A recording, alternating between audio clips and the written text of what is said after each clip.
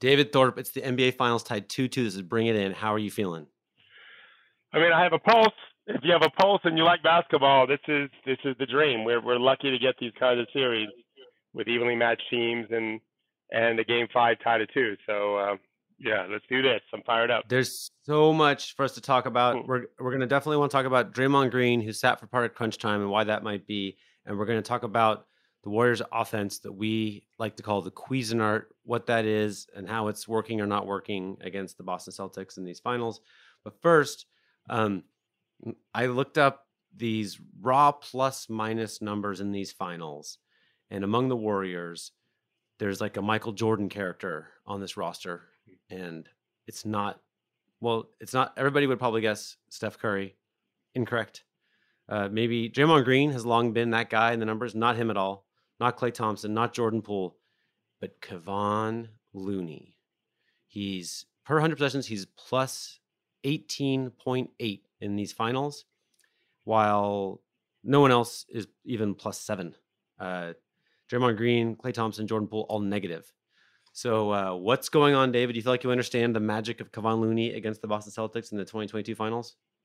Yeah, I think that I think we should probably talk about a few things real quick on him, Henry. First of all, you remember I started being a fan of his when I was studying tape for the Raptors Warriors showdown like 3 years ago, and I called you excitedly saying I think Kevon Looney can guard Kawhi Leonard, and I knew he wouldn't get a ton of reps at it, but anything would matter. And of course, it didn't matter. They had all these other injuries, but studying his game, I was so impressed. And then over the years, getting to know the people who represent him, some Warriors people, and then just in general, he was this point forward scoring machine coming out of high school.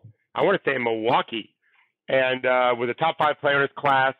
Everyone thought his nickname was Baby KD, and I know that like if you look at the high school ratings from that time, I'm pretty sure he was rated ahead of like Jason Tatum. Wow, Baby KD. I forgot you told me that, but yeah. So that's who he was, and he's not been healthy. This is the story of the series for Looney. Is he's had an 82 game season, which I think is the first, and I think he's even healthier now. Which, by the way, is very exciting for him and whoever employs him to include potentially Golden State going forward. He's in a contract year, as you know, and this guy can get much better. A baby KD would be really good on Golden State right now, considering their 4 and 5 men, including Kevon, don't shoot very well. But so here's what's happening. I think I feel like the pressure of the finals, the pressure of these two elite defenses, we're seeing a lot of frantic possessions. Not when I say a lot, I don't mean 55%, but more than 3%, more than 5%. There is none of the Boston Celtics guys have been here. A good portion of the Warriors that are playing have not been to this level before. But Looney's part of that core 4. He's the 4th guy. He's the 4th musketeer in a sense. And an example of how he's not being changed by the pressure of the moment and the defense was late in game 4. I think it was the final 3 minutes. Draymond was in the game. I think they blitzed Curry up top. He hits Draymond on a short roll, which is a very common thing. He throws Green throws a beautiful bounce pass, kind of a high-low pass in the paint to Looney. And Looney just patiently fakes and pauses and then has a great left-hand finish. It's not the hardest thing in the world, but he didn't rush it. And we've seen these guys rush so many plays. Tatum rushed a very important slip screen in the 4th quarter, and instead of landing on 2 feet and strongly going up over helping Klay Thompson, he kind of threw up what I call a hope shot, hoping it would go in. Looney did nothing like that. He just settled in, used his fakes, and finished. And I think that's very symbolic, representative of what we're seeing from him, a two-way player who values setting screens because he's not thinking about popping. That may change one day, but he is setting real screens like Draymond is. He's making simple plays on both ends. He's their best low-post defender right now as a helper. He's got size, had a big block shot in the 4th quarter. So all that adds up to, I think, a guy that Boston's not really been able to solve because he's just playing off of what's given to him and not trying to do too much. There's a lot of weird stuff happening with lineups, but one of the things we saw was Kevon not starting, even though he's been so effective. What's going on with that?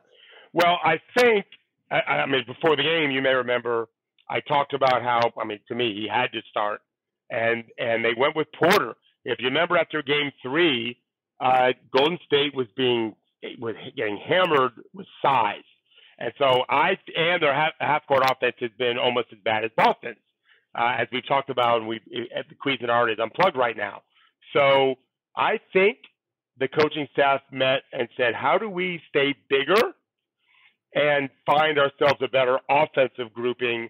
And so they went with Porter, who I think you told me is near like 100% true shooting percentage. Yeah. And to Steve Kerr's immense credit, 3 minutes into Game 4, he was like, all right, that idea sucked. Let's get Kevon in the game. And that is not a small thing. Like, these coaches have pride, and I think it's a huge mistake to have pride, but they do. And Kerr did not. He's like, screw it. I'm pulling the plug on this terrible, terrible idea of not having what's been our best player in the game at the start of the game. And Looney was in early on. And then, of course, as we know, late in the game, he pulled Draymond from some of their offensive possessions and left Kevon in. That's symbolic of some pretty significance. He's just better than Draymond right now and needs to be on the court. Yeah, we should. So Draymond's such an interesting game. He's long been among the most interesting people in the world, let alone in the NBA.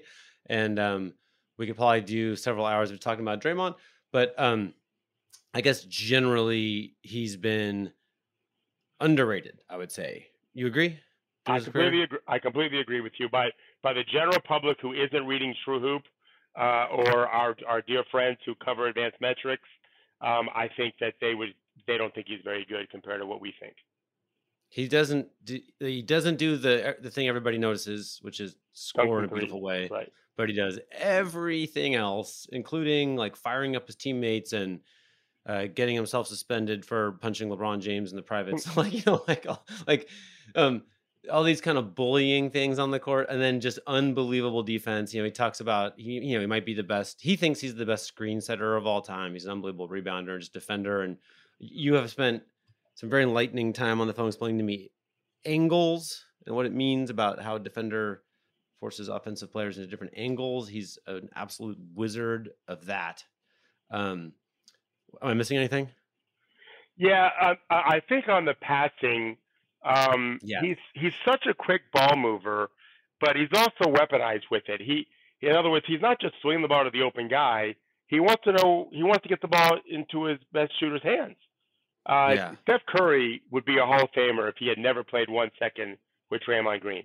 But I do not believe he'd be quite the player he's been if he didn't have anyone like Draymond Green passing the ball. There was a play late in the game where just for a moment, his Curry's defender, Derek White, who was kind of guarding him, but the ball was inside the paint. Draymond's got it. I think it was fourth quarter. And Derek White just turns his head for a moment. Curry quickly relocates behind 3. Green finds him in the blink of an eye. Derek White races out. Too late. Curry made the 3. Doesn't need any time. Very few players on the planet would be able to make that pass as often as Green has made it throughout his career. And in those final minutes where the Warriors really killed Boston at crunch time, Draymond had 2 big assists for 5 points. Yeah. So this is a great point, right? So he's this unbelievable. At one point, I remember you saying that like the Warriors only have 2 playmakers on the roster, and he's one of them, right? So, Right. But you noted that the Warriors Cuisinart has like their passes per game are way down against Boston, and it occurs to me that like in that environment where they're just not freaking out about Steph Curry coming off a screen somewhere, they're basically taking away all of the. I mean, there was a famous play in the Warriors' first finals where Draymond got a wide open dunk because like every other defender was just looking at Steph, basically. So you mean the Celtics are not doing that? They're not going to have that kind of panic attack when Steph has the ball. They have Marcus Smart worrying about that, and I'm sure they're missing all kinds of detail here you can explain. But but the fact is, Draymond doesn't get to be the playmaker in a system where everybody's moving, where he's brilliant at reading the floor. Instead, by and large, he's able to catch the ball and stand there, and they dare him to shoot it or not. And if that's the job, that's a job Otto Porter does much better, right? Oh yeah. So a couple of things. So first of all, Green now is a playmaker in the way Boston has been guarding Golden State, because that could change tonight, is Yep. Offensive rebound, kick out, which I think is how he got Curry the three that I described. I think they came off for offensive rebound. So he can facilitate then. And when, like I said before, the short roll, when Boston decides to show hard, or we call it blitzing or trapping Curry on a ball screen, which they are not doing this consistently. When they do, that allows Draymond to be, he gets it, but he gets the ball and makes a play. But the Cuisinart is based on what we call pinch post action and post splits, where they throw the ball to Green in the post. He is not really a threat to score, but he's not that far away from the rim. He can turn, we've seen him take a handoff and go dunk the ball after one dribble, so he still has to be guarded some. But what really is happening is they throw the ball to him, then they run their different actions, whether it's cuts, whether it's screens, whether it's fades.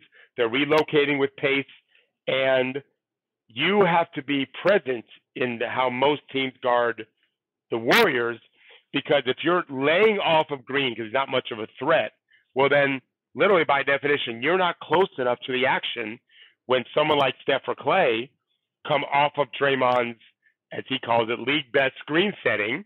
And now the only person that can contest a Curry three is Curry's man, who can't go under the screen because Curry then gets a very wide open three. So they lock and trail over the top of the screen. So if you watch a bunch of Curry tape in this finals, you'll see Curry making a three and kind of twisting his body some. Well, he's got to keep the ball away from the bad guy who's chasing around that screen and using their, 6'9" or plus wingspan to try to contest the shot. It's a choice that Ime has made, and we can talk about that in a minute. But as it relates to Draymond, he's not part of that. They're not staying pressed up to him. The Cuisinart works best when they do. So they've got no one around the rim, commonly, not always. So there's no rim protection there already. They have to get there, and because everyone's hyper reacting to Steph Curry with good reason, and because of the way the floor is spaced, there's lots of room for backdoor cuts or curling around a screen and going right to the rim. And when Draymond's man is quickly leaving him after a screen to go contest Steph in the most Cuisinart action, this is exactly what happened in the Cleveland play you're talking about. Though I thought it was I don't remember what year it was, but maybe you're right. Maybe it was the David Blatt that first year. Green got two open dunks, not even one, where they just were so – Draymond's man was so freaked out, so we call it flipping the screen. He just flipped the screen when his guy was so worried about Steph coming off that screen, and he got wide open dunks, which seems like impossible to get. But this is why Coach Udoka isn't playing Steph that way. He feels like they've already won 3 titles with teams defending Steph this way. We're not going to do it. We think we have the size and blah, blah, blah. We've talked about it, I think, on our show Friday, Gerard and I, and we'll talk about it again today some. They're making Steph be heroic in a different way, and it's great for Steph. It's not good for Dre. It's not in Draymond's wheelhouse to impact the game offensively. In fact, I would argue it's really hurting his game and hurting the Warriors because of it. That's why he's got a negative plus-minus probably. Yeah, so this is a very weird thing for him. So 2014, 15, and 16, he had the best plus-minus in the playoffs of any player on the Warriors. Amazing. Just a little reminder, Stephen Curry was on those teams. Yeah. Like 17, 18, 19, he had even better plus-minus numbers, but wasn't first because those teams also had Kevin Durant and Steph Curry, and he was second or third all those years. Yeah. Then, of course, they'd missed the playoffs for a couple of years. In these playoffs, he's been +5. So in 2017, he was more than +12, which is just ridiculous. Just ridiculous. Yeah, amazing. Plus, some years in the regular season, the best player in the whole NBA is like +7. Like, so 2022, he's around +5 for all of the playoffs together. But here in these finals, he's worse than -2, which just kind of leaves with, okay, so now David Thorpe, you're wearing Steve Kerr's shoes. What do you do? Yeah. Well, first of all, everything changes if Boston decides to guard Golden State more like everyone else has always guarded them, which is stay up on those big men screening, so we can have a second person involved in the action to contest the Curry three. I don't think he'll do that, but he absolutely could. So if he does that, that makes it very easy for Kerr to make his decision. I think we're going to see more of what we saw at the end. I think he's going to try to. You have to have Draymond on the floor defensively. He's one reason why Boston's half-court offense has been so pathetic. Is Draymond Green, I think, without question, would be the defensive player of the year had he played enough minutes to do it. He was crushing everybody in the advanced metrics, which most voters are paying attention to now. And so not having him on defense comes to the real tax. So you got to be smart. You got to manage the game, and every chance you can get him out of an offensive possession, you will, knowing that as soon as you can, you'll get him back in because you need him on defense. I think that needs to continue unless, it's naive for us to think, Henry, that now, finally, Draymond's going to realize I have to be weaponized as a scorer. I have to be able to make threes. I have to be able to drive more and be a threat to score. He's had to do that for years, and he hasn't done it. And part of it's because he's always hunting Curry. Part of it, my guess is, he's lost so much confidence, Henry, in his game, and they can't seem to they haven't solved that problem. So I think it's more likely we're going to continue to see more Kevon Looney, less Draymond, especially in the second half of games, which worked out just fine because in the last 3 minutes he was incredible, maybe because he was angry, but nonetheless he was professional. We have to give it up. This is not a guy that stood on ceremony and thought, well, you're not playing me, screw you guys. That wasn't at all the case. He was fantastic down the stretch, even though he had been benched for a good portion of the fourth when he normally would play. So I give him a lot of credit for that. It's what he should be doing, but not every player in his position does it. He did.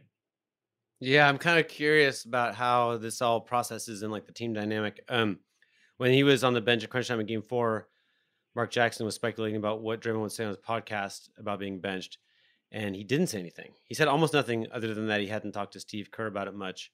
And that kind of felt to me like if they were all cool with it, if they were all seeing eye to eye, it would have been easy to talk about, right? But it wasn't easy to talk about, it sounds like, which doesn't mean he won't be super effective. It just means that there might be a little tension there, I guess. Well, neither of us are pretending to know exactly what he's thinking, but I can venture an educated guess, which is it doesn't matter. And Draymond, we have to respect his zeal to win a championship without KD too. And Draymond's a lot of things, Henry. I thought you described it best, and we've talked off air too. He's really such an interesting character, or such an interesting person, and obviously exceedingly bright. This guy probably could have been super successful at a million different things that focus just on brain power because he sees it. His brain process is fast. But, man, he's a winner. And I think he knows it doesn't make any sense to complain while the series is going on. He can do whatever he wants after the season's over. He's trying to win games and win a series. And he was perfectly professional in the game. He delivered in crunch time. And I expect that we'll see nothing different going forward in that area. To your point about his brain power and being a winner, for whatever reason, I got to be like the one reporter at the NBA rookie transition program the year that Draymond was in the program. Yeah. And the way they let you have access is, the days carved up into different kind of classes. It's like a college course load, except maybe 8-9 classes a day. No phones at that time. Maybe they have solved that rule. I'm not sure. It's pretty intense. And they don't let the reporter in all the sessions because sometimes they're talking about sex and stuff, right? And they don't want to make the players feel like they're on display in these sensitive topics. But I went into a lot of pretty heavy stuff. Anyway, what that means is there are here and there an hour I'm waiting in the hallway or in some break room, some coffee room with like other people who are often presenters or administrators and stuff, which means you're kind of killing time. So I remember killing time with a little collection of presenters and speakers, and some of them are NBA legends, people who work for the union or the league now. And basically, I'm like, well, who's killing it? Who do you love in this setting where there's no basketball court, right? There's no basketballs. It's who's great, and they're all. It's like, oh, well, like Draymond Green is like who there is. Like, do you know who Draymond Green is? Because he'd been a very low pick, right? He was not a particularly famous player. Yeah, second round pick. Like, do you know? I'm like, yeah. And they're like, well, he's like the MVP of this thing by far. But it's kind of sad because we don't think he's going to stick in the league. He almost didn't. I know. Yeah. I know for a fact. I was talking to a president of a team who called me about a deal with Golden State. I've told you about it before, and Draymond Green was a throw-in from Golden State, and Yeah. he had. I'm telling you, he had no value to this team. I don't think he had any value to Golden State, and he definitely didn't have any value to the team that thought about acquiring other players on that team. He was not a difference maker at all. So that's a big miss. That's a big damn miss by that other team. And Golden State. Listen, Golden State also tried to trade Clay. I don't care what anyone says. They had a deal done, and the team they wanted to trade him to was afraid to pay him the max. So big mistake by that team. But it's funny how these things happen. That's why I feel like the combination of Curry and Kerr they're the two foundational pieces that built this dynasty, and then Draymond certainly is the next guy in line. And to reference what you were saying on the whole rookie weekend, listen, Draymond has such a presence and it's such a powerful charisma that I believe we reported when we were back at ESPN that someone there reported it was Draymond who made the argument, fuck everything, let's go for the 73 wins, and we'll definitely win the championship, and we're going to go down as the greatest team of all time unequivocally.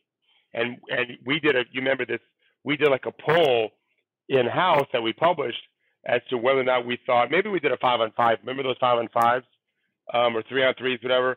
I was the only one who thought they should not go for the record and win the championship because I've been reading True for a long time. And I knew that if they played too many minutes, they just would wear down. And who knows what really happened at the end, whether they got worn down, injuries, suspensions, whatever. But it was Draymond that got them to do it. And he is a powerful figure that way, and deserves a ton of credit for what they've done. But he's got to play much better. He's got to play the whole game like he did those last 3 minutes, and that isn't easy to do. You got to get on the offensive glass, you got to be weaponized, and he's just not been doing that great, for consistent stretches. Can you, you told me some stuff. I don't know how much is public, and I'm putting you on the spot in the podcast, but you have some insight into how the coaching staff uses Draymond's observations about defenses, the other team's defense. I don't remember talking to you about this. Yeah, tell me more. I really don't. I'm an old man, Henry. Forgive me. It's not secret, but I'm pretty sure like someone who was in the room told you that like at halftime they're like, Draymond, what's the defense doing? Like, oh yeah. Oh, I'm sorry. Yes. Oh, this has been going on for a long time. Yeah, this has been going on for a long time. Where and honestly, Iguodala too. Like I remember, This is not Draymond, but I remember. I can say his name now. He's a coach. Corey Brewer told me that one of the things he loved about George Karl is before games, George would talk to Andre and Corey about, hey, what do you? This is not the postseason, this is regular season, but he wanted their input. There's lots of ways. I've told this story before. I've been to a lecture out in a hot, non-air conditioned gym where Mike Fratello, when he was the head coach back then, I think it was Cleveland or Atlanta, one or the other, gave a lecture called the eight ways to defend the pick and roll. Players had no interest in that, although he was doing it for players. All of us coaches were riveted. There's lots of ways to do almost everything. So I've said to you that when Ron Adams was getting all the credit for the defensive genius of the Warriors, which was a big part of you've written this before, it's not just the Cuisinart and not just Steph Curry, but for many of those years, they were one of the best defensive teams in the league. And when they weren't in the regular season, they were in the postseason. I don't think it was Ron Adams. I never did. I always thought it was Draymond he just has such an encyclopedic knowledge of what's happening and feel of where to attack. He'd probably make an amazing coach one day if he kind of controls his emotions a little bit better. Right now, he'd be a great college coach. He sent him to the Big Ten at Michigan State to replace Izzo, and he and Juwan Howard might fight, but they'll have some of the greatest games of all time because I think both those guys are incredible, could be incredible coaches. Juwan already is. He just really has a great understanding of what works and how to attack. And that goes back to that. I think you gave me some assist numbers. Maybe you have a graph, right? Where he's just piling up assists because he knows where to throw the ball and not just throwing it to a guy. Normally it's Curry, but not always. Like I said, he made that great pass to Looney. That's an advanced reading of the game that just not a lot of guys have. Yeah, he's top 10 all time in assists in the finals, which all those numbers usually go to people who just are in a lot of finals games. So in a way, it's cheating, but in a way, it's not cheating because if you're really good, you're in a lot of finals games. Yeah, but it's not like they've been to 11, and it's not like he's a primary ball handling guard. Yeah, exactly. This is a non-shooting 4 or 5. The depth lineup he's the 5. It's an amazing statistic, Henry. Amazing. It is. I mean, the players, I don't have the list in front of me, but like the players who are behind him on that list are legends. Right. Don't you think he's a Hall of Famer, like first ballot? Yeah. Yeah, absolutely. If defense is acknowledged in any way, shape, or form, right, this guy has to be in there. Well, just think about what we just said. If you're one of the best defensive players in finals history and one of the most effective passers, and have won as of now it is 3 and he's 2 away from 4. Like that's a dream career that less than 1% of the league's ever going to have. Yeah. So here's my crazy idea now is like, well, it's a little more background. Like in this fairly famous story, Ethan Sherwood-Strauss wrote a cover story for ESPN The Magazine in 2016 about Draymond Green, and at that time the Warriors had won one championship. But Draymond was kind of a handful. And I'll read a little 2 paragraphs here. When they're in their 2015 parade, they have a moment where perhaps they've been drinking during the parade and they're at the celebration on the stage and it's Draymond's turn on the mic. Now I'm going to read. Green chuckles, bounds over, grabs Kerr from his chair and drags him to the podium. There are hypothetically a few drops of tension to be wrung from this moment. This is my guy, Draymond starts, prompting Kerr to pat his chest. From the start of training camp, he hated me. That's no lie. He probably still hates me. That's no lie. But we're going to keep winning these championships, and that's no lie. Kerr, who's been gamely laughing at this play, steals the mic. You know how they start to play music at the Oscars when it starts to go on a little long and security comes and grabs the guy? That may happen here in a few minutes. Thanks, though, Draymond. He finally offers before fleeing for the safety of his seat. So I love that that's story. Interesting. Yeah, but I think that we talked about this the other day for a different player, but I think a lot of these guys, having spent so much time with so many NBA players, I don't get this same vibe because I'm not their head coach. So it's a very different situation. But I'll never forget, and no, neither will you, I had a player of mine in the room at the time when Jordan gave his Hall of Fame induction speech, and we all could see, for the record, how this man feels slighted. This at the time was the most famous basketball player of all time by a huge factor, the most moneyed, wealthiest basketball player of all time at that point. I got to believe more words have been written about him. More players were inspired by him. Like he's the last person on planet Earth that should ever feel like people doubted him. Not to say that someone didn't, but we're talking about 0.01%, and yet it drove Jordan mad and to 6 wins and the greatest player of all time at the time. And I think that is there for a lot of these guys. They thrive on that doubt and that suspicion of he's overrated, he's a fraud, whatever. And I think it's there for Draymond. I this, Henry. It's hard for coaches, especially I think that was Kerr's first year. After Kerr's first year, you don't really get to know these players. It takes years to really get to know them. And it's a little different than college where they recruit you and whatever in high school where you're with them all the time and they're just, they're impressionable young teenagers. I think Draymond really believed that Steve hated him because he wasn't kissing his ass. And that's what these guys are used to getting in high school and college.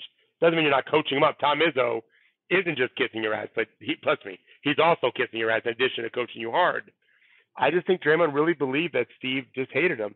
I think there's no way that was the case. If it wasn't for Steve Kerr, Draymond had no value, as we talked about. But I think that's what drives them. They've come a long way since then, and so has Draymond. I think he talked about how terrible he was in, I think it was game one. Well, before we get too far, though, hold on. Let me pick up the story in 2016, all right? Yeah, go. And I think read, there's a lot of research about thinking fast and slow, right? Daniel Kahneman won a Yeah. Nobel Prize for this research, and like, I don't know about Draymond thinking slow, which is not something we get a lot of access in public to see, but Right. like thinking fast, he's definitely a wizard, Yep. right? This is literally making reads. This is what he does for a living, is thinking fast, fast, fast, fast, fast. Yep. And like that part of his brain, like our emotion, for all of us, the fast part is the emotional part, right? This is where you don't totally use reason, right? Like this is where, you're feeling right then. Like there is stuff that happened between Steve Kerr and Draymond. And Draymond actually explained more in that little talk. Basically, they've had a battle for years about whether or not Draymond should shoot threes. Yeah. And I think they've both been on both sides of it, is my read. Yeah. But that's the intention, right? And so that feeling is real, and Draymond's had that feeling. That's what he was talking about when he said he hates me, right? I don't, like, I got your side too here that like probably on 29 teams, Draymond never becomes a starter or a key player on a great team. And that's all a lot of credit to Steve Kerr. So both are real. Okay, but now let me keep reading. So we just told a story from June 2015, 7-8 months later in February, at the end of February in Oklahoma City, was this moment that made news at the time, but it's kind of forgotten, right? I'm reading Ethan's story again now. It's February 27th in Oklahoma City during halftime of a nationally televised game, and Green is losing his holy mind. Inside the visitor locker room, he's hollering, "I'm not a robot," at Kerr. When Kerr tells him to sit down, Green screams, "Motherfucker, come sit me down." When he goes after Kerr, his teammates, including Curry and Thompson, step in to stave off disaster. Then Ethan describes like the police are hearing the racket and rush to the door. One of them in like SWAT team position, not sure what that means, but like hand on gun.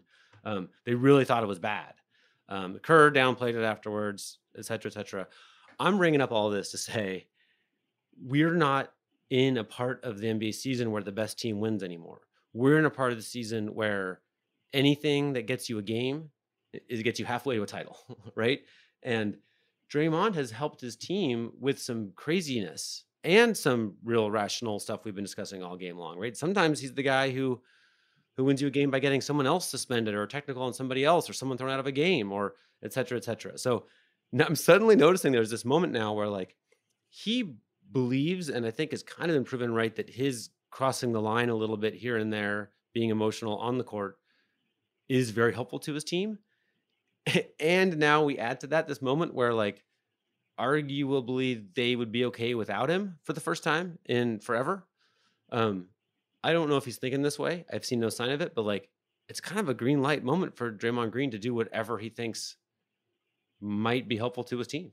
Like he can jump on the floor on top of somebody and in a way that this has already happened to Steph Curry in the series, right? Like almost swung the series that Al Horford was uncareful with Steph Curry's little body, right? Draymond Green can do that to Jason Tatum or whatever. And if he gets thrown out, not the end of the world, right? I just feel like he just gets to be as free as he wants to be out there, because it used to be that if he got kicked out of the finals, the Warriors would just lose. Yeah. But maybe that's not quite the case right now. What are you really predicting, Henry? I have no idea. I said on Bring It In that I thought the Warriors would win in 7, and I have felt good and bad about that, alternating every 90 seconds ever since I said it. No, but what you're saying is Draymond has the green light. You said this, to do whatever he wants. Yeah, I don't think he wants to get ejected. I don't think so. No, but that doesn't mean right. But your point is that doesn't mean he'll be in control. It's funny. And also now, if he got ejected 3 years ago, Steve Kerr is like sitting him down saying, "Draymond, we need you." Yeah, we and can't now win when he gets ejected, he's like, come over here. Yeah. I mean, I do think though, as I said, those last 3 minutes. I mean, he is important. He's just less important, and it's such a good. This is not the time to do it with him, probably, but he's not going to grow more important next year. No, unless he really improves his game. And speaking of that, as you know, there are much of the league. Although it sounds like Anthony Davis isn't doing it, based on what I heard over the weekend, that he hadn't touched the ball since April 5th or hasn't shot the ball. But much of the league is hard at work right now, working on their game. These two teams can't do that. Right now they're maintaining as best they can. They're not going to be able to touch a basketball until sometime in July, and by September 3rd or 4th they got to be back in their camp. But he needs to, if he doesn't want to even have less of a role next year, he's got to find a way to make outside shots again so they can space the floor. I don't think teams can necessarily copy what Boston's doing in any one game, but some teams can. And of course, we're seeing what Curry's doing, but maybe you live with that. He's kind of given permission to other teams to say, well, they won 2 of 4 playing this way. So Draymond is going to have even less value if he can't score, and teams don't let the Warriors plug their Cuisinart in, which is why I think one of the reasons why they drafted James Wiseman, and why I think they need a pick and roll guard to play with Steph. They can play very differently as they look at a team going forward. But we can talk about that in the offseason. This is still NBA Finals. What is it? Yeah, what is it that the Celtics can do that other teams can't do to make this so difficult for the Warriors? Well, they have so much size. The only non-defender they have is Pritchard, and he at least brings a little fight to the game. Marcus Smart's length and power. They play 2 bigs a lot. Grant Williams is an excellent paint protector. Remember, he was the key. They didn't solve the Giannis problem. Giannis's numbers might have been, in fact, I think they might have been more impressive than Steph's right now in the finals. But they solved the Bucks problem for much of the series, and so they've got all this, muscle and mass and height, and not every team has that, and they're very disciplined. They really understand what they're trying to do. And by the way, Golden State's half-court offense has been terrible too. It's just been not as bad as Boston's, but it's not like that their offense has been killing it. Boston said it. They have a plan. It hasn't worked in 2 of the 4 games, but it's worked in the half court mostly, and that's why I don't think we'll see a difference in Game 5. But we could. He could go back to being more traditional. Let's stay attached to Looney and Green and make sure we get a second person on Curry as much as possible, as opposed to just occasionally. So while we're recording this, Troop editor Travis Moran is hard at work on your story that published later today, and in the kind of one of the calls for that story, I don't remember exactly what you said, but you were basically like, both these teams suck. Offense, half-court offense. On offense. So talk more about that. Yeah, they each have their own problems, but Golden State's offense is basically, if Steph's not a hero, we're in trouble. And there's not so great even when he is a hero.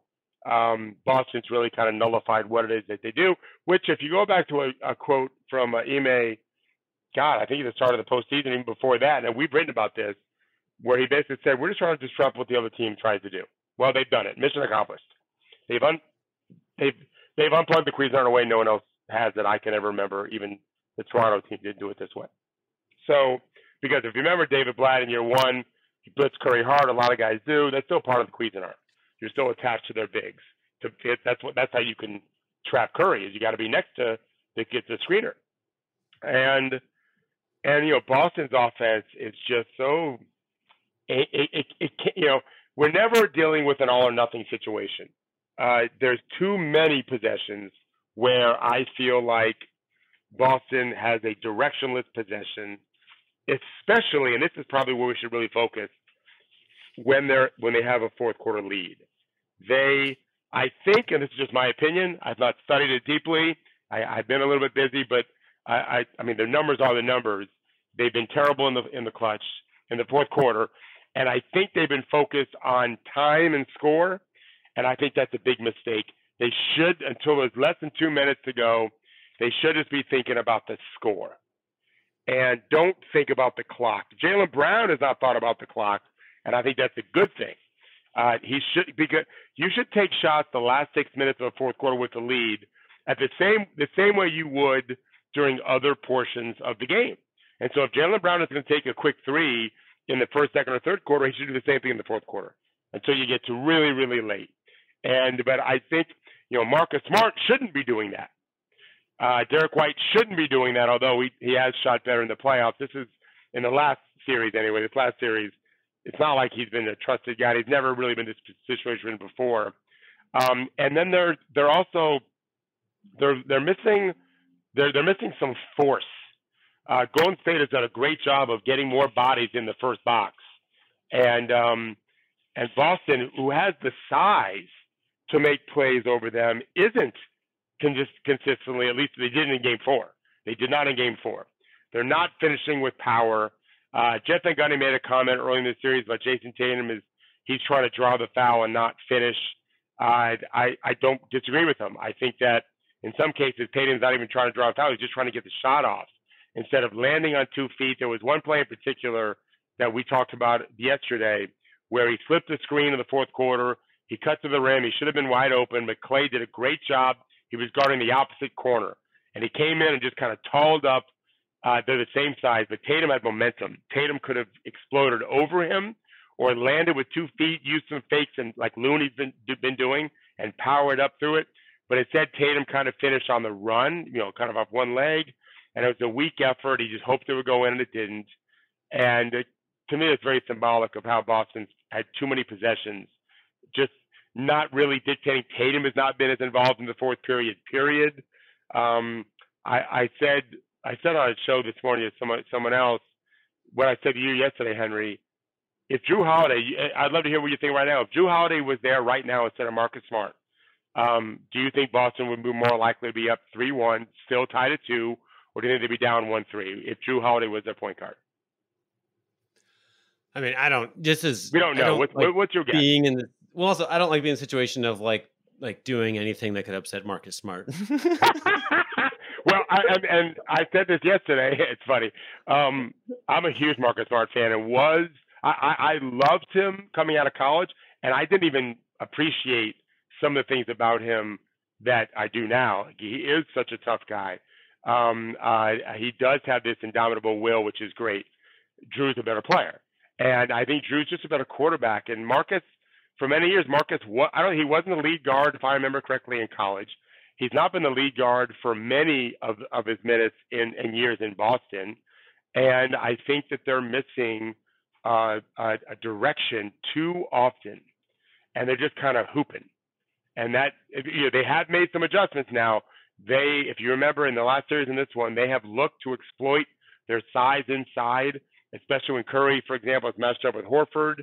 But this last game, as I said to you, they were targeting Bielitsa, who's 6'10" and more nimble than you think, as opposed to Jordan Poole. It's different if Jordan Poole's not in the game. But when he is in the game, you have to go after him if you're going to go after anyone. And that's kind of how their offense is based, is let's pick on the weak link and then get the first domino drop and play from there. And so, we should actually, can we pause for a second? Jordan Poole's been terrible, and in those plus-minus stats, he's terrible. Mm-hmm. What's the deal? Well, the way they're playing the way Boston's playing defense, he's also a casualty of the unplugged Cuisinart.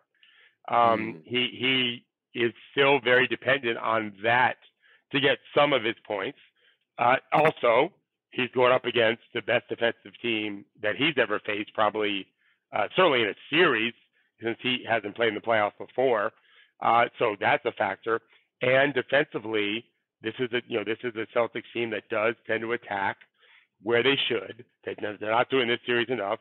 And I've long believed that being a frail person, it's hard to make up for that. It's why you look at Steph's body. Steph's not a skinny guy anymore. I guarantee you that was by design after just having a tough time guarding people. It's not just your quickness. It's not just your size. But when you're not great quick, although Poole is, you don't have great quickness or you don't have great size, strength matters. Poole just doesn't have it. He can develop it. I'm sure this series is going to help him understand as a reference point, man, I got to get stronger. But he does. He's got to get stronger. But he can't do it now. There's nothing he can do now to get stronger. He can't just eat spinach, not Popeye. So he's just getting overwhelmed. And Boston let him off the hook this last game because they attacked Bielitsa for some reason, thinking it's the same thing. Same thing happened, I think, in game two, where Boston out of nowhere started attacking Kevon Looney. It's just like, guys, do you not realize what a great defender that is? Well, the answer is nope.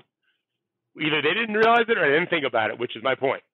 And now they did Bielitsa, who's not Kevon Looney, but he ain't Jordan Poole. At least he's 6'10". So, and just to be more specific, Henry, Golden State has done such a good job of making sure someone's at the rim. None of them are rim protectors. They're all paint protectors. which means they get in the way, they muck things up. If you can learn to muck things up and you're 7 feet tall, well, now you're Marc Gasol and you could be Defensive Player of the Year. Well, they don't have that. So just muck things up and hope for the best. That's what Looney's their best guy at with Draymond. And so because of that, though, the second box is open. And this is where I think the series can pivot for Boston. The second box, listener, is the half of the paint closest to the free throw line. That's correct. Cut the paint in half. That the free throw line is the top part of the second box. The rim is the bottom part of the first box. So I think with Tatum and Brown specifically, and also Marcus Smart, who got a huge second box jumper in Game 7 against, I think it was Game 7 against Jrue Holiday, the best perimeter defender, in my opinion, in the world. Even though I thought Marcus Smart deserved that Defensive Player of the Year, Jrue, I think, is a better defender. They can get that shot over almost anyone except 6'10" Bjelica, because he's one of the few guys taller. Like Draymond's not taller than those guys. Looney's the same size. Bjelica's taller. So if second box is the best place for you to get to, don't target the tallest guy that they're playing. Go after anybody else. And I think that's going to show up on tape. I saw it. And I think that you're going to see they may not win the game tonight. There's lots of variables, and sometimes just whoever shoots better, especially both teams are shooting well. If one team shoots great and the other doesn't, that's not good for the team that doesn't. I think they can get a steady dose of 10 to 14 foot jumpers, even fadeaways, or with the way Brown and Tatum shoot so featherly soft, they can shoot fadeaways from 13, 14 feet, hits the rim a couple of times. It's going in a lot. They can really get fat doing that. And now Golden State's got to make a decision. Do we let them keep doing it? Because we can do that. But as you just said, Henry, I can't win on philosophy. I just have to try to win 2 of 3. Yeah. And so if you end up losing a game because they just keep making 14-foot jumpers, which you think is what you want them to make, but they keep making it and you lose, well, now they just have to win 1 and 2. So if they decide to bring a second person, we got to take that away. Well, now Boston's got to make the read and kick out and all of that. And so I wouldn't be surprised if first Boston does it, and if they're effective, then Steve Kerr's got to make a decision what to try to take away. It's harder for him. He does not have size in it as an advantage. The leverage is on Boston's side there. So here's this is hurts my head thinking about this. Over the last 100 games, Jordan Poole's just an unbelievable scorer, one of the fastest players in the league, and just can hit every shot from everywhere. That's the big predictive signal, right? Is what he usually does is destroy people, right? Over the last 4 games, not happening. What's the better predictor of Game 5, Game 6, Game 7, right? The last 100 or the last 4, which are obviously against this particular opponent? Oh, I think it's the latter. It's amazing, amazing, amazing point you're making. And this is what's so Gerard, who has this great talent, as you know, of just really framing things big picture really accurately. The postseason's different, and the finals are really different. I think Jaylen Brown, I'm going to get to your question, but this goes to it. Jaylen Brown, I believe, talked yesterday, which was an off day, talked about how this is new for them. They've never been to the finals before. You've been to more NBA finals than Jaylen Brown has. I could give him some pointers if he wants. Exactly. The atmosphere, it's crackling. I have a picture, Henry, that I posted years ago on Facebook of you and I. It was before, I want to say, I was Game 1 or Game 3 of one of the many series in Miami, and we were dressed nicely. And we went to Adam Silver's press conference, and someone took a picture of us afterwards. And I love that picture, not just because it's you and me looking incredibly handsome, but also because, man, it's fun to be in an NBA Finals. It's fun. Especially for someone like me. By the way, are we sitting on the court? No, we're standing. No, that's a different one. That was we did a Troop TV. No, this is I'll send it to you. This is standing in the press room. It's just an amazing atmosphere, and so now, fast forward to your question, Jordan Poole is facing that atmosphere for the first time, and he's doing it against a team that has nothing but defensive studs except for Peyton Pritchard. Nothing. Everyone else is a plus defender. Everyone else. Al Horford is 7 to 8 inches taller than Jordan Poole and incredibly experienced despite not being super nimble. Robert Williams is even taller than Al Horford, unbelievably athletic, agile, nimble, and knows what he's supposed to do and knows where to get to block your shot at the rim. Tatum and Brown are defensive studs. Marcus Smart's defensive player of the year. And if you're lucky, you get Peyton Pritchard to guard you 4 possessions in a game, and you feel like celebrating, like it's a parade because everything else is just so hard. And so I think it's more likely the case that unless the Celtics change how they're defending Curry, we're going to see a lot of what we've seen. And I think that's the design. As I said to you a week ago, not a week ago, 5 days ago, when I finally realized what Udoka's big picture was, which is we're playing for 7 games, and we don't think Steph Curry can do this for 7 games. We think he's going to wear down. It's a hell of a risk. It's a hell of a risk because they could lose tonight, whether Curry plays well or not. And now it's 3-2 Golden State, and you're going to go into a Game 6 potentially down, your last game of the season, and you're going to keep hoping Curry misses. It takes a lot of courage, but that's what we're looking at right now. So there's we only have we have a little bit of time left. I'm writing this book, as you know, about Marcus Elliott and P3, and he spends a ton of time with athletes, and he's a doctor, and he's in the research, and right. He knows all these people who are obsessed with performance, right? He's obsessed with performance. Yeah. And we had kind of a big debate sitting in this little gravelly garden in Santa Barbara playing backgammon, and really it's what makes special crunch time performance in mentality. And he and I agreed, which is really you're a special elite crunch time performer if you can play regularly when the environment is crazy, right? I don't know that it's a case of being so much better. I think it's more that's exactly how I've defined it. I've always defined grace under pressure as doing what you normally do despite the circumstances. Yep. So to me, this is they talk about how to a moment that I've really felt pressure is if you're driving on the ice and the car starts to skid. They have a lot of advice, but really it's drive normally. Yeah. Don't panic, right? Yeah. Just keep driving. And I think this is what it feels like to me is everything everyone's ever said about the big moments is true, but the fix is to understand the stupid Hoosiers thing where measure the distance from the baseline to the free throw line. Just be normal, play basketball, right? And this is where I'm Jordan Poole is a threat to play basketball, right? He might be bothered by these defenders, and they are long. But on the other hand, he only needs a micron of space to do his thing, right? He can find some microns, right? The way that he moves. He can, but let's just finish that thought out. Boston just does a great job of making sure that when Jordan Poole, this happened the other day. This is a Draymond Green play. One of the few easy shots Golden State got in the fourth quarter was a straight line drive by Jordan Poole, which is the single worst thing an offense can give up to a dribbler. The guy just dribbles straight to the rim.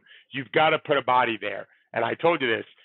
So as Jordan's driving on the right side over basically the right block, here comes Jason Tatum, and he's guarding Draymond Green on in the dunk spot on the left.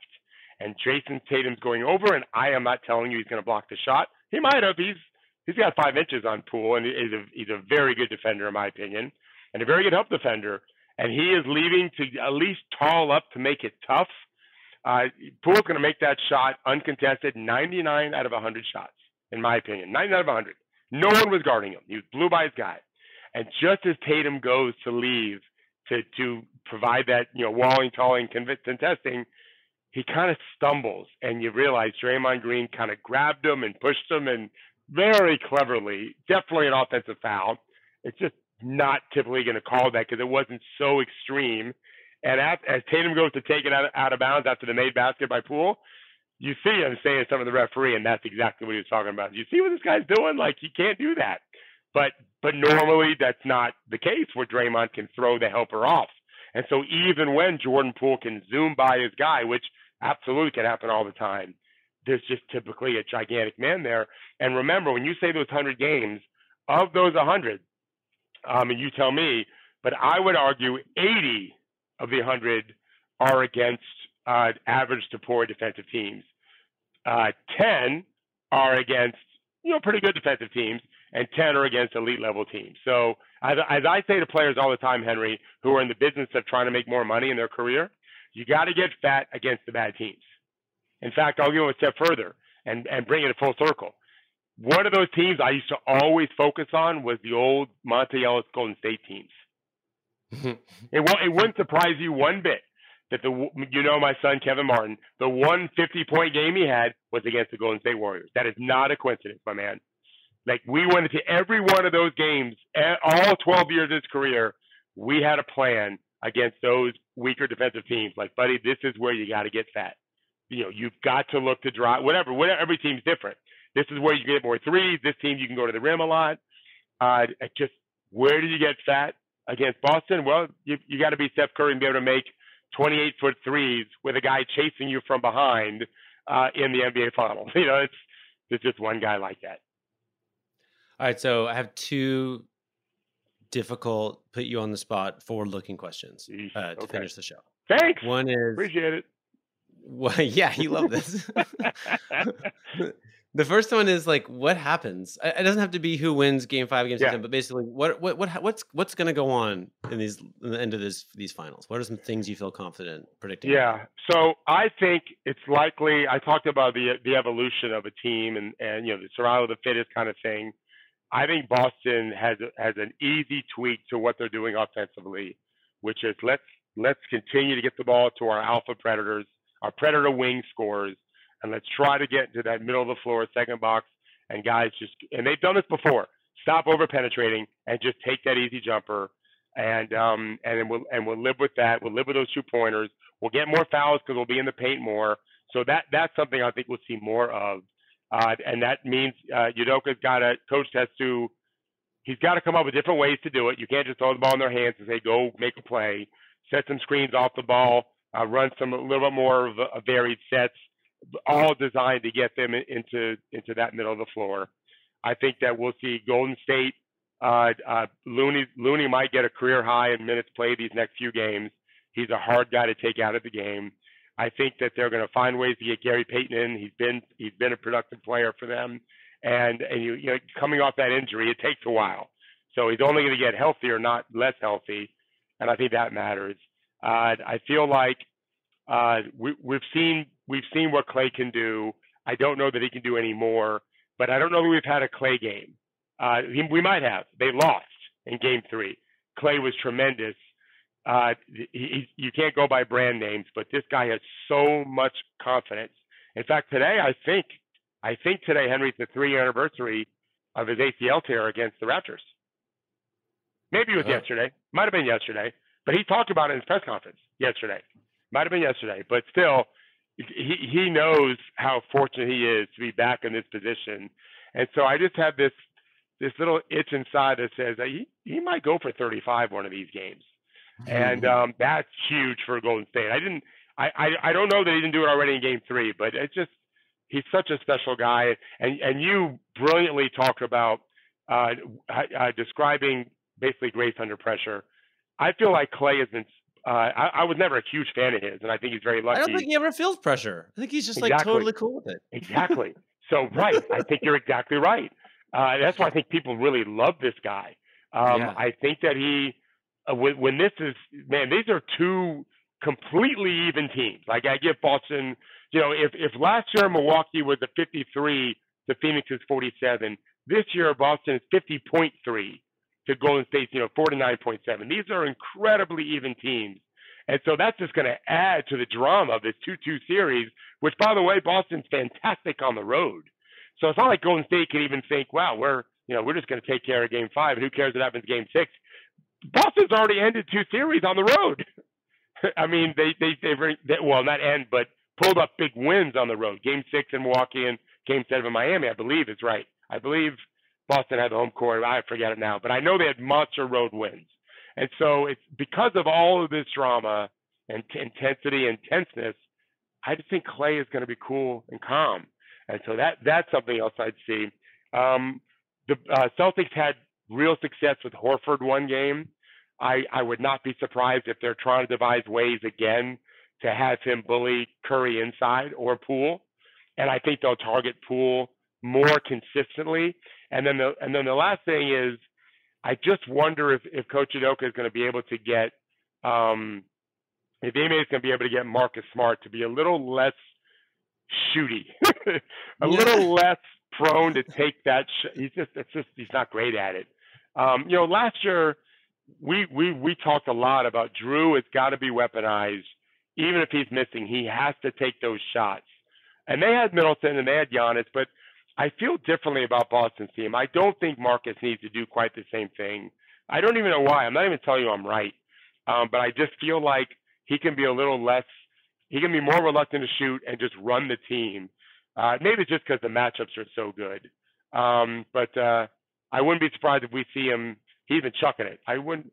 He may shoot a little bit less and just try to organize them more. And really, we haven't mentioned this once, and we're stupid. I'm stupid. They've got to not turn the ball over. They just don't win games when I think they have more than 15, 16 turnovers, and they win almost always when they don't turn over that much. And that's why I go back to you got to be smart with the ball. You don't want to never shoot the ball and make too many passes. But Marcus, he can really exhibit some ball control and deliver the pass and get shots every time down. And they got to get better at half court offense. That'll help a lot. Okay, last prediction Yeah. is because of just the harshness of the NBA salary cap and the structure, the Warriors kind of have to pick if they're going to prioritize Looney or not, which Yeah. kind of boils down to a little bit of what we're seeing now, which is like, are you going to give these key minutes in over the next 2, 3, 4, 5 years to Draymond or Kevon or some combination? But how do you think it's going to play out? Yeah, I really don't know. It would be shocking to me, but I've been shocked before, Henry, that you would let we call these guys homegrown products.